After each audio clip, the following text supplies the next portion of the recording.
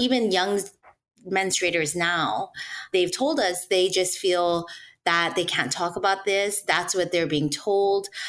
I mean, even for me too, like with periods, growing up with my mom, she never really told me. I'm the oldest. And it was like, okay, I pretty much learned how to use a tampon from going to high school from your friends. There are people of all ages who are menstruating that simply do not have products.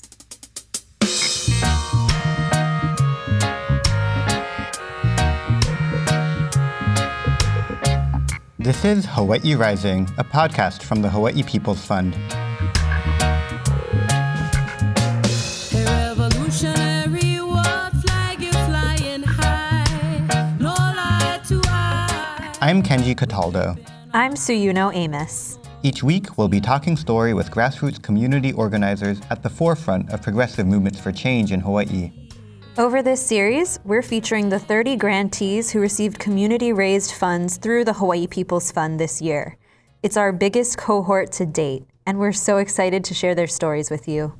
We're speaking today with Brandy Lee Yee and Nikki Ann Yee, two sisters working to end period poverty in Hawaii through their organization Ma'i Movement.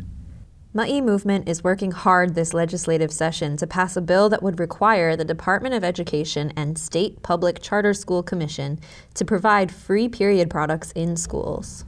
This conversation was eye-opening for us, and we're excited to share the urgent and important work they're doing for menstrual equity in Hawaii. Okay, we're here today with Nikki and Brandy of Ma'i Movement Hawaii. Would you both like to introduce yourselves and Ma'i Movement? Hi, everybody. I'm Brandy Lee, and I am one of the co-founders at Ma'i Movement. I live on the Big Island, and I do a lot of things over here for the Big Island. Aloha, everyone. My name is Nikki Ann Yee, and I'm co-founder. I'm actually based in Maryland, and I'm little sis to Brand, but middle sis in the trio of Ma'i Movement. Brand, you want to talk a little bit about our organization? Sure.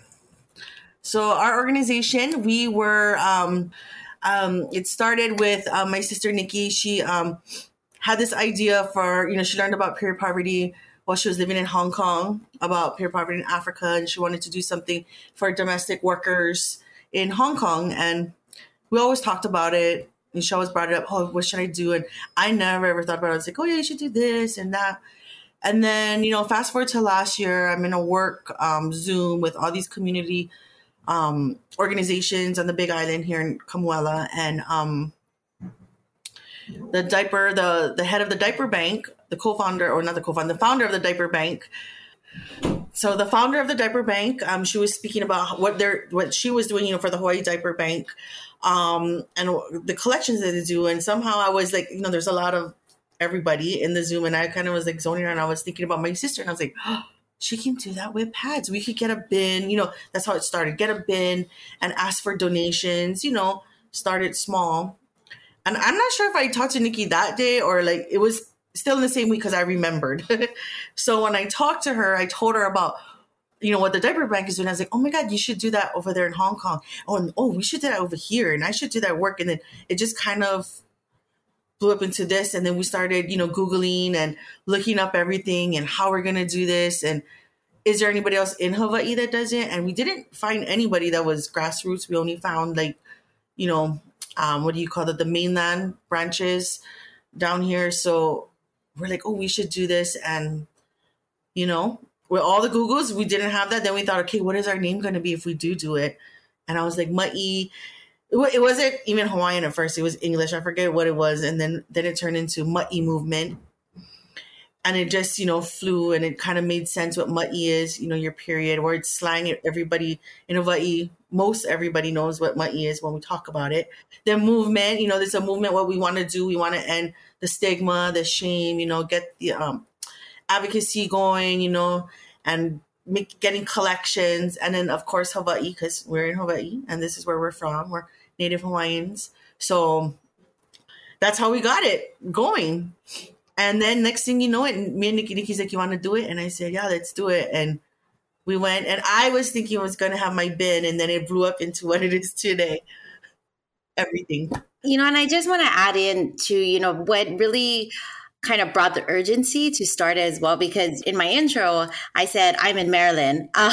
So I still remember when Brandy called me and she was saying, why don't we do what you wanted to do in Hong Kong in Hawaii? I thought, that's nuts. I mean, I'm as far away from Hawaii as I can be. We're in the middle of a pandemic.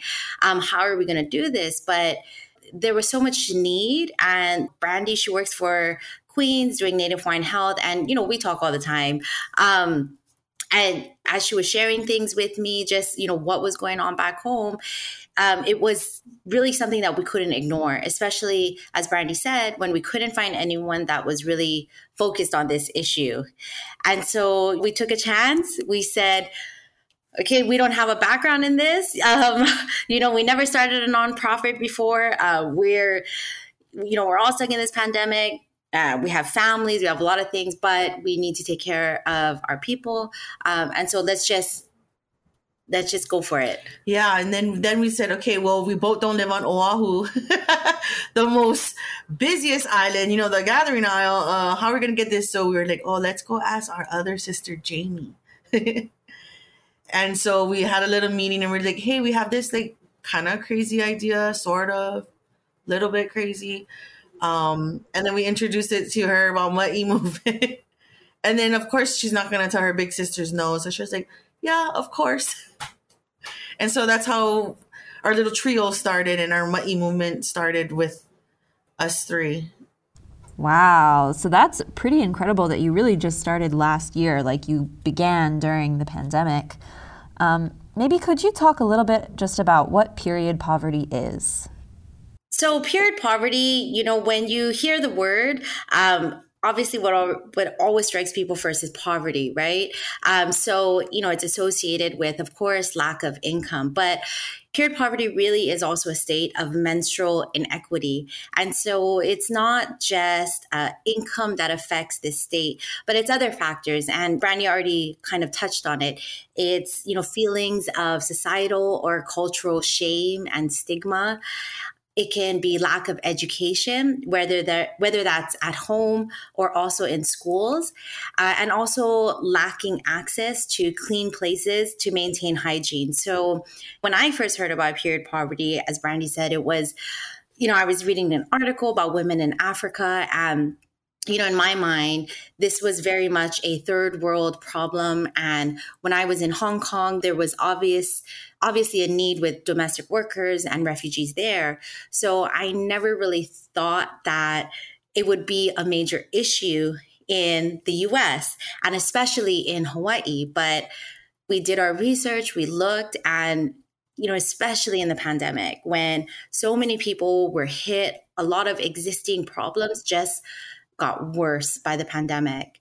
And so, menstrual inequity really is a lot of structural intersectionality. There's injustices along racial lines, gender, and socioeconomic, and they're all intertwined.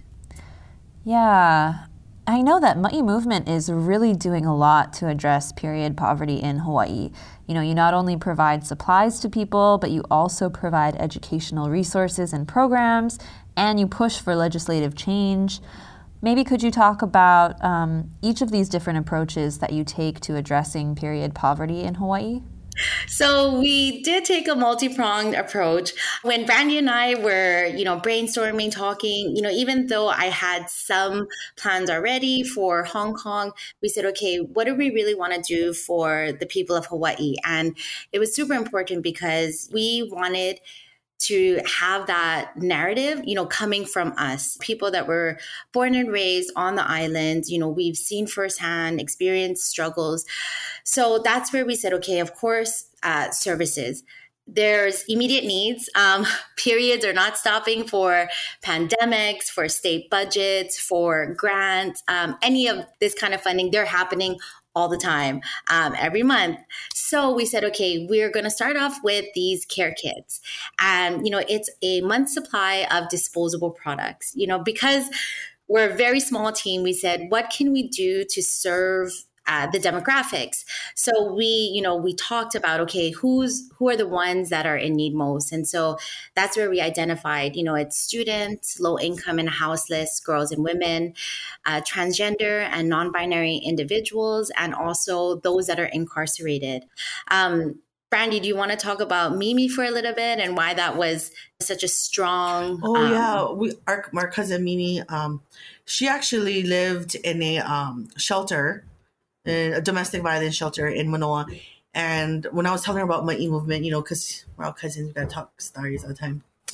And I was telling her like, oh yeah, we're gonna do this, and she was like, oh my God, you guys should, because when we were in the shelter, we didn't have that kind of stuff, and they got a lot of donations from people like soap and like that, pads and things like that. And she goes, and you know what, it really helped us a lot, so that we didn't have to focus on buying these things. We could focus on healing to be getting better, and people don't know those kind of things. That you don't think those little basic needs can bring stress. It could be a little barrier to your recovery or your health. So I was like, oh wow, okay, can you give me that name of that domestic violence? Like I had to ask her, well, give me the name so I can call them and find out like more. And then from her story, when I was telling her, that kind of was like, wow. And then opened up that branch for us to, okay, we got to do research over here too, and just start pushing forward. And it was like, it was kind of sad when she told me, and I was just thinking, wow.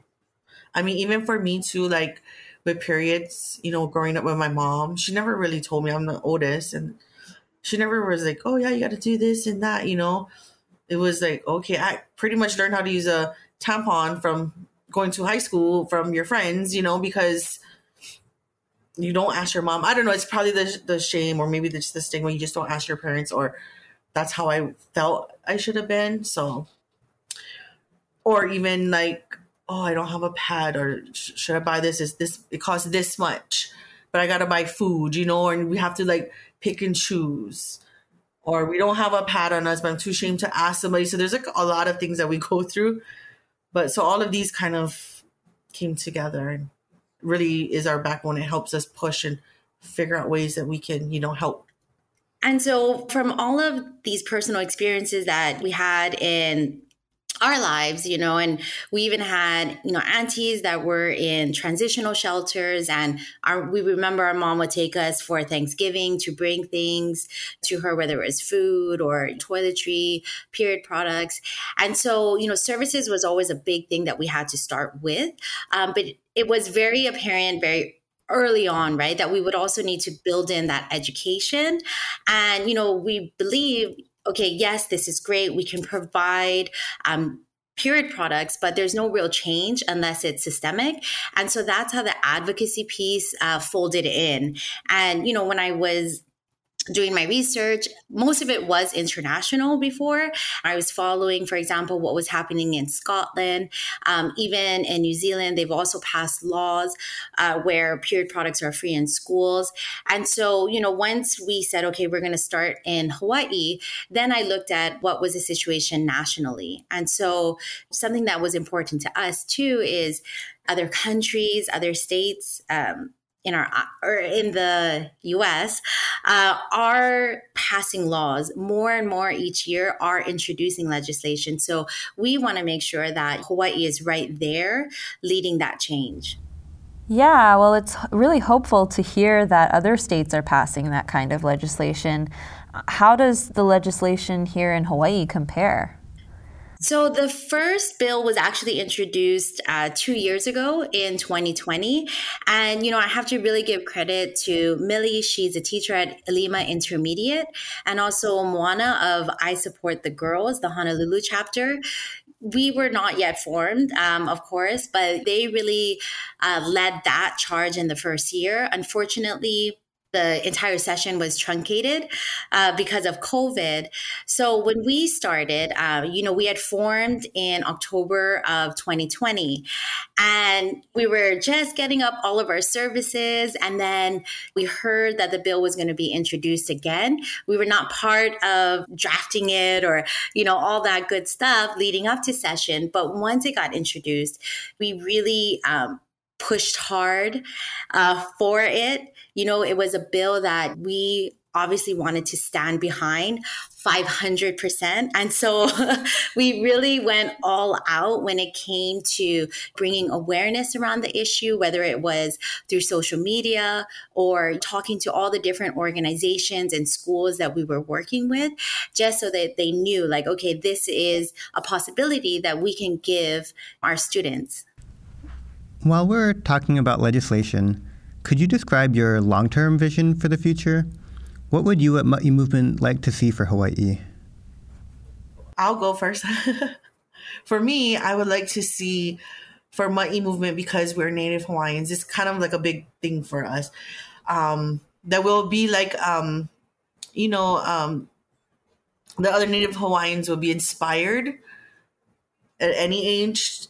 Because just like us, we had no idea about nonprofits or, starting anything, but be inspired to maybe start a nonprofit organization for, something that they're very passionate about. And even non-Hawaiians, just anyone, really.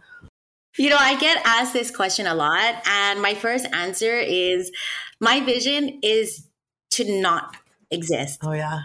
Because if Ma'i Movement does not exist, then we have achieved menstrual equity. And it's not just menstrual equity, right? It's gender equity. When you're talking about schools, it's touching on education, equity. And really just basic needs. I always say my dream, right, would be maybe even in the next generation, you see pads everywhere, in bathrooms, in places of business, and they're free, just like toilet paper is free, right? So there is no longer this discussion, oh, is it a luxury product? Is this only a women's issue? And so nobody else needs to care about it.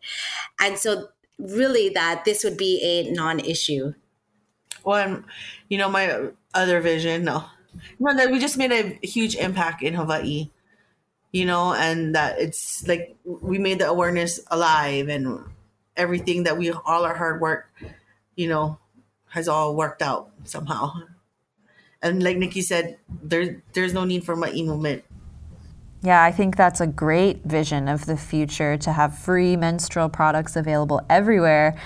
And it would be cool to also see, I think you're right, there is still so much stigma around menstruation.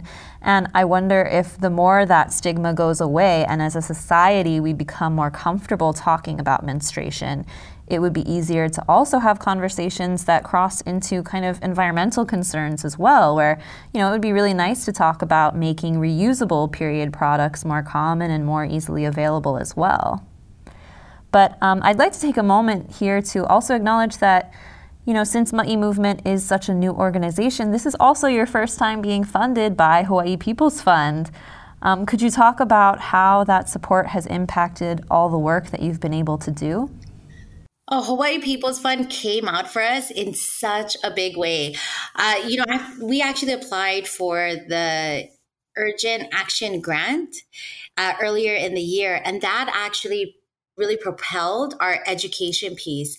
Because when we first started, of course, as I mentioned, it was with the disposable, right? Because that's what most people are familiar with. And because we serve all demographics, it was easy for us to deliver that in a very immediate and direct sense. But, as we were discussing, okay, so it's three sisters, we all get our periods. We all have our preferences. I am the crazy sister that tries everything, reusable, disposable. And I'm always talking to my sisters and they're like, yeah, no way. And we definitely, respect each other's preferences, just as we respect anybody's preferences. But one thing I recognize as a user, as a reusable product user, was that it does make a difference on how much money I'm spending, naturally, on the environment, and also on my own well-being and how I feel when I have my period. So I said, okay, we started brainstorming. Well, why don't we try and see if we can connect with a cup company? But then it was, and this is the beauty of having three sisters, right? Because then we have all these different sides of the argument, and I think it was Brandy. She's like, well, what if people don't want to use a cup? Because she's like, I would never use a cup. So, so then I'm older, so I just like, what is that? and we respect that. But then I said, okay, well, why don't we then fold in other products, right? So there's also period underwear and cloth pads. And that's where the Hawaii People's Fund grant really came in and helped us to launch our Sustainable Ma'i program. Because then we were able to create gender inclusive and locally inspired education. Because that was also important, right? Is, okay, we have all these products. We must have connected with, over 50 companies just saying, aloha, this is who we are. Can you help us? And of course, being a new organization, we really mahalo the companies that trusted our vision and took a chance on us.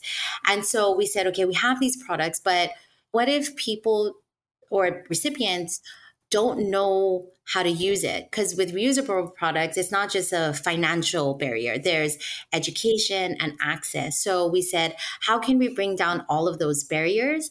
And that's where it was really with the support of that grant, we were able to bring that program, pilot it. We piloted it across 3 islands, and we had participants from 4th grade all the way up to university level. Same education, and they were able to choose the reusable product they wanted. So that was really important, right? And whoever we are providing support for, we respect if you want to use disposable or reusable, but it's about empowering the individual to make that choice for themselves. And I will also talk about the other grant that we also received, because this is one that really, really excites me. Because it was actually in direct response to this past year's legislative session. So, a little bit of background around that. We joined kind of late in the session, but, we were putting full support behind the bill. Unfortunately, it didn't get a hearing, but, as I said, it got a lot of broad public support. And I think that was very surprising to a lot of, legislators. And so we were able to turn it into a resolution. It got passed on the House and Senate side. But, as we were listening to the different testimonies from legislators and DOE, there was a lot of questions, right? Even though we had done and provided all the research, it was, what is happening in Hawaii? How much is this going to cost in Hawaii? How is it going to work? There were different thought processes. Is this just for students that forget their pads, for that one day, not really realizing that, no, this is a basic needs, that some kids are not going to school. They're missing out at school.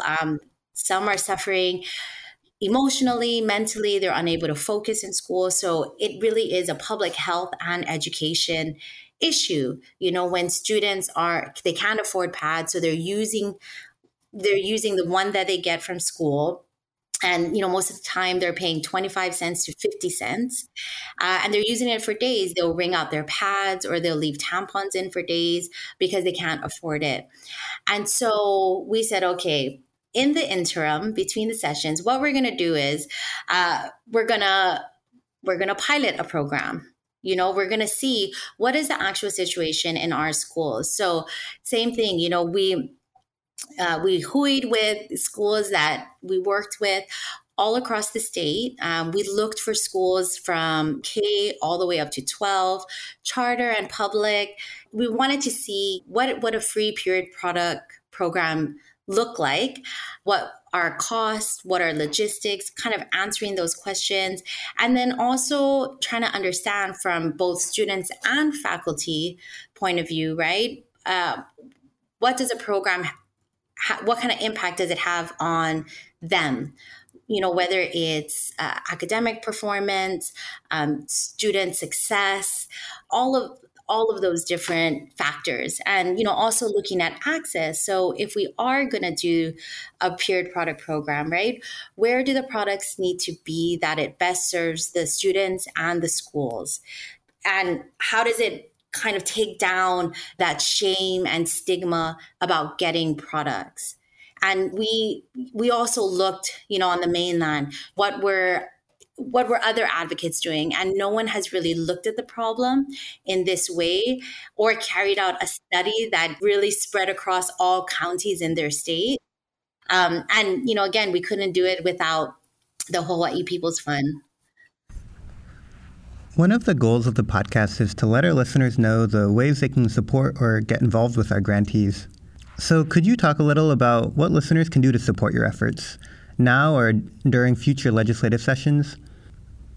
Okay, so of course, anybody can come down, and then how you can support, like make kits at home.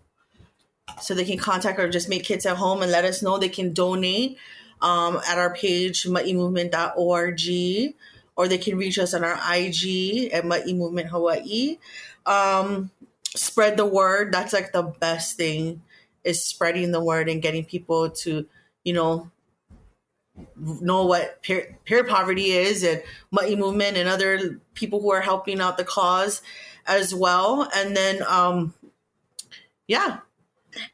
And legislative wise, we are going back to push the bill to get period products free in our schools. So definitely we will be pushing out a lot of information, asking the community for testimonies, once we can get hearings for the bill. I have to say, I think that was probably the single most important thing that last year, and a big takeaway for us as well, because as we were going through the hearings, the committees were saying, wow, they've gotten over 50 testimonies from individuals and organizations. And so that really let legislators know that this was an important issue. And we work with a lot of youth. We talk to people or students as young as 12, all the way up to, university level as well. If anybody is interested in joining, we always encourage, we always try to support and say, this is how you can get involved in your own communities, within your own network. And I'm really proud to say we had two students. One was from Pearl City High School. She testified last year. And, we also have other Marino students that we mentored to help them get a project off the ground. Again, it started with doing donation drives, and they were then distributing products to organizations such as RISE. And, now they're on their own and they're hosting drives across the islands as well, and donating to organizations and other schools. Yeah, and that right there helps us a lot too. So we're not the only ones doing it. We have a lot of other people doing it, and then we can focus on other things too at Ma'i Movement. And yeah, like Nikki said, echoing her, like right now I'm working with a student, a junior over here at one of the public charter schools in Hilo, and she wants to do a bake sale. So, we really help mentor them and help them get it all together and what they need. So I've been working with her, talking with the Hilo Farmers Market and stuff like that to get us a booth. And then I'm going to be there to help support her. And her whole goal is to, have the bake sale, and all the money that she gets from her bake sale will go straight to Ma'i Movement. So that's how she's doing it. So, if any of the kids out there or anyone who wants to do something for Ma'i Movement, we're all ears. Just reach out to us, and, we can work together. It's really cool to hear the sort of ripple effect it sounds like Ma'i Movement is having, with other people getting hooked in and starting their own things too. I wonder if you have any advice for people who might want to initiate some conversations with friends or family about period poverty. Just any thoughts you have on that, since there is stigma and it's so important to destigmatize the topic. I'm really happy that you brought that up, because that's probably one of the biggest ways that somebody can get involved and support the movement, because people always say, oh, what can I do to help? Do you want me to raise money? Do you want me to, do donation drives for you guys? And those are really important. But what I tell people is, don't wait for us to have a donation drive or to, hold a fundraiser. Really, the change has to come from yourself, right? Looking inwards. I mean, even as we were creating Ma'i movement, there were many things that we needed to unlearn ourselves. Little things, for example, we don't say feminine hygiene products, right? Because that genders the issue and it leaves out other genders that also menstruate. We want to make we want this to be a very inclusive conversation. So how do you unlearn and relearn? And, change has to come from yourself, tearing down whatever feelings of shame and stigma you may have around menstruation, right? Because that really can block you from other further action, and starting from within, and then you spread it to your family. So I have a son. Brandy is a mother of 2 boys. They are very well versed in menstruation, but that is important. It's part of the change, right? Because you start to normalize a bodily function, because that's all it really is. There's no difference between how you bleed. It does raise individuals that are more empathetic, confident, and well versed in the other gender's experiences, whether you menstruate or don't menstruate. And I think from there, it's almost like, even with our youth activists, as you were saying, it's a ripple effect, because then it goes into the communities, into places of business, in schools. We've done in-store donation drives at ice cream shops. People have gone and they're like, oh, there's period bins in a gelato store, and we had and at Starbucks. Yeah, I've had friends text me, they're like, I went into Starbucks to get my coffee and I saw pads, and I was like, what is going on? Why are there pads in our Starbucks? But it is just breaking all of that down. Nobody questions when they see toilet paper, anywhere. I know. I just wanted to kind of go off of Nick. So she mentioned I have 2 sons. They're 15 years apart. So my older one wasn't part of this whole Ma'i movement, and my younger one, he's 6, going to be 7 on Monday, and he's all about it. He doesn't know, so he's little, right? And the older one, he was up here helping before he went back to school, and we're doing a drive, so he had to do everything for me because I'm the mom, and I said, you have to do that, right? So of course he's going to do it for his mom, but if it was anybody else, he'd have been like, no. But he was putting these kits together, and he's holding the tampons, and he's like, ew, these blood sticks, he was just grossed out, and I'm like, that's so weird. And my other one is posing with the packages, go stand by the box, and he has nothing is wrong with pads, It's totally fine for him. So the stigma and the shame is how we raise them. So now with Ma'i movement, we're more aware, and he's our living room and everything is filled with tampons and all these period products. So when my younger one gets older, when his wife sends him to go get pads or whatever, he's going to be fine with it. My older one, I don't know, he was totally gross out. He's like, you're lucky you're my mom. And, I would never do this for anybody else. And I'm like, okay.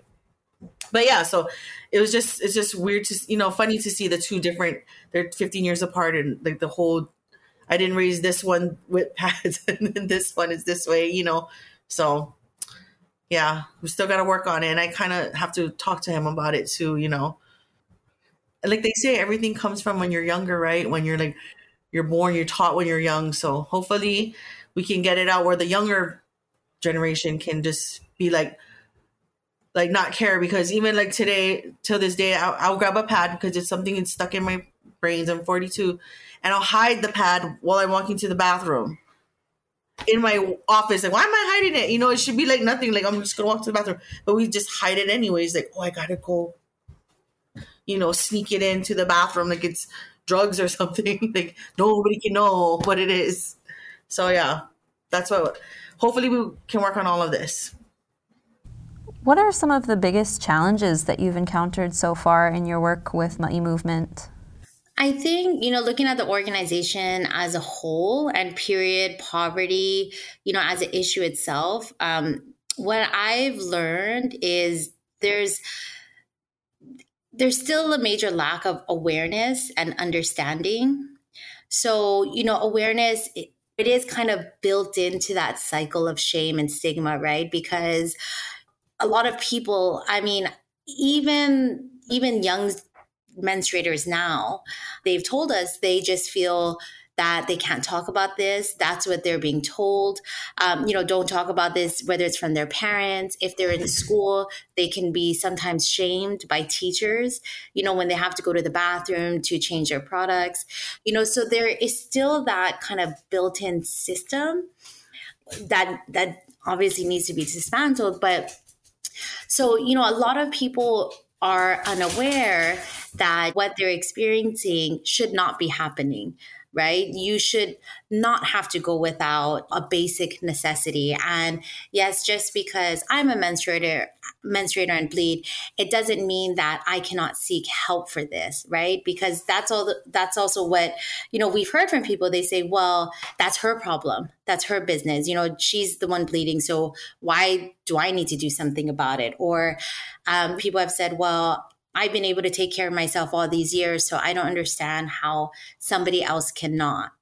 So yes, we can see like there are these major problems, but it also is, a major opportunity as well, right? Is because then once we recognize the problem, we can work towards trying to fix it. So, when it comes to awareness, that's why we're always out there talking about it to whoever we meet in whatever capacity, whether it's one-on-one with students or if it's on podcasts like this, anybody that wants to talk to us about menstruation, we're there because we believe the more we talk about it, then people would know, and it'll also bring that understanding and empathy because there are people that, they can't afford period products. They're struggling. Do I buy food or do I buy period products? Some students are just bleeding at home because their parents have fallen on hard times during the pandemic. And so, yes, in some sense, when they're at home, they're able to deal with it. But now that they're back in school, the thought in my mind is what's happening to that student? And, I think one of the comments that were left on one of our surveys in our student pilot was, we had asked, if you don't have period products, what are alternatives that you use? And there's the standard answers, right? Toilet paper, paper napkins. I mean, we've also been in that situation where, you wad it up and to get yourself to the next pad. But, we also heard there's newspapers, people are using socks, rags, even a diaper. But what broke my heart and literally made me cry, I have a 12-year-old daughter. A student had written that she used a leaf. And this is in our islands. She's an intermediate student. And, I just think, okay, how can we not talk about this? How can we not elevate this issue, bring it to the forefront? And so, yeah, that's also where we're stepping in, of course, to make people know that, yes, this is not a third world issue, what some people believe. This is not a moment of, oh, I forgot my pad, at home. I was not prepared. There are people of all ages who are menstruating that simply do not have products. Yeah, hearing all those different types of things that students will use in place of menstrual products is really eye-opening for sure. Nikki and Brandy, is there anything else that we haven't asked that you'd like to share? Just thank you for having us today and, being able to help us spread the word through this podcast. Thank you so much for being here. It was great to talk with you. No, and thank you just for believing in our mission, from the very, very beginning, seeing something there that, we thought that this was just something that we were going to push forward. But then, to have people and foundations like Hawaii People's Fund to just come behind us and back us, I mean, it has meant the world because we even have other foundations that have rejected us, that don't see the need. And, I don't think this is a menstruator or non-menstruator issue. This is really a human rights issue. And so, I can't express my gratitude. Like, I'm speaking 500 times. a million times. In the time since this interview was recorded, Ma'i Movement has put out a report on their research study, Understanding Period Poverty in Hawaii, in collaboration with the Hawaii State Commission on the Status of Women. A link to their report is in the description of this episode. Ma'i Movement is also working on creating an additional report to reflect their research after implementing free period products in select schools for one semester. Be sure to follow Ma'i Movement Hawaii on Instagram or sign up for their newsletter at ma'imovement.org to stay updated on their research findings. Hawaii Rising is a podcast from the Hawaii People's Fund produced by me And me, with additional support from Mickey. Our theme music is Revolutionary from the band Ukla the Mock, written and sung by Mickey Hui Hui. Production of this podcast is supported by a fellowship from Princeton University. Thank you to our community donors and to you, our audience, for listening. In our next episode, we'll be speaking with Makahanaloa Fishing Association. We're just trying to secure the last of paradise at the last possible chances we've got of doing that.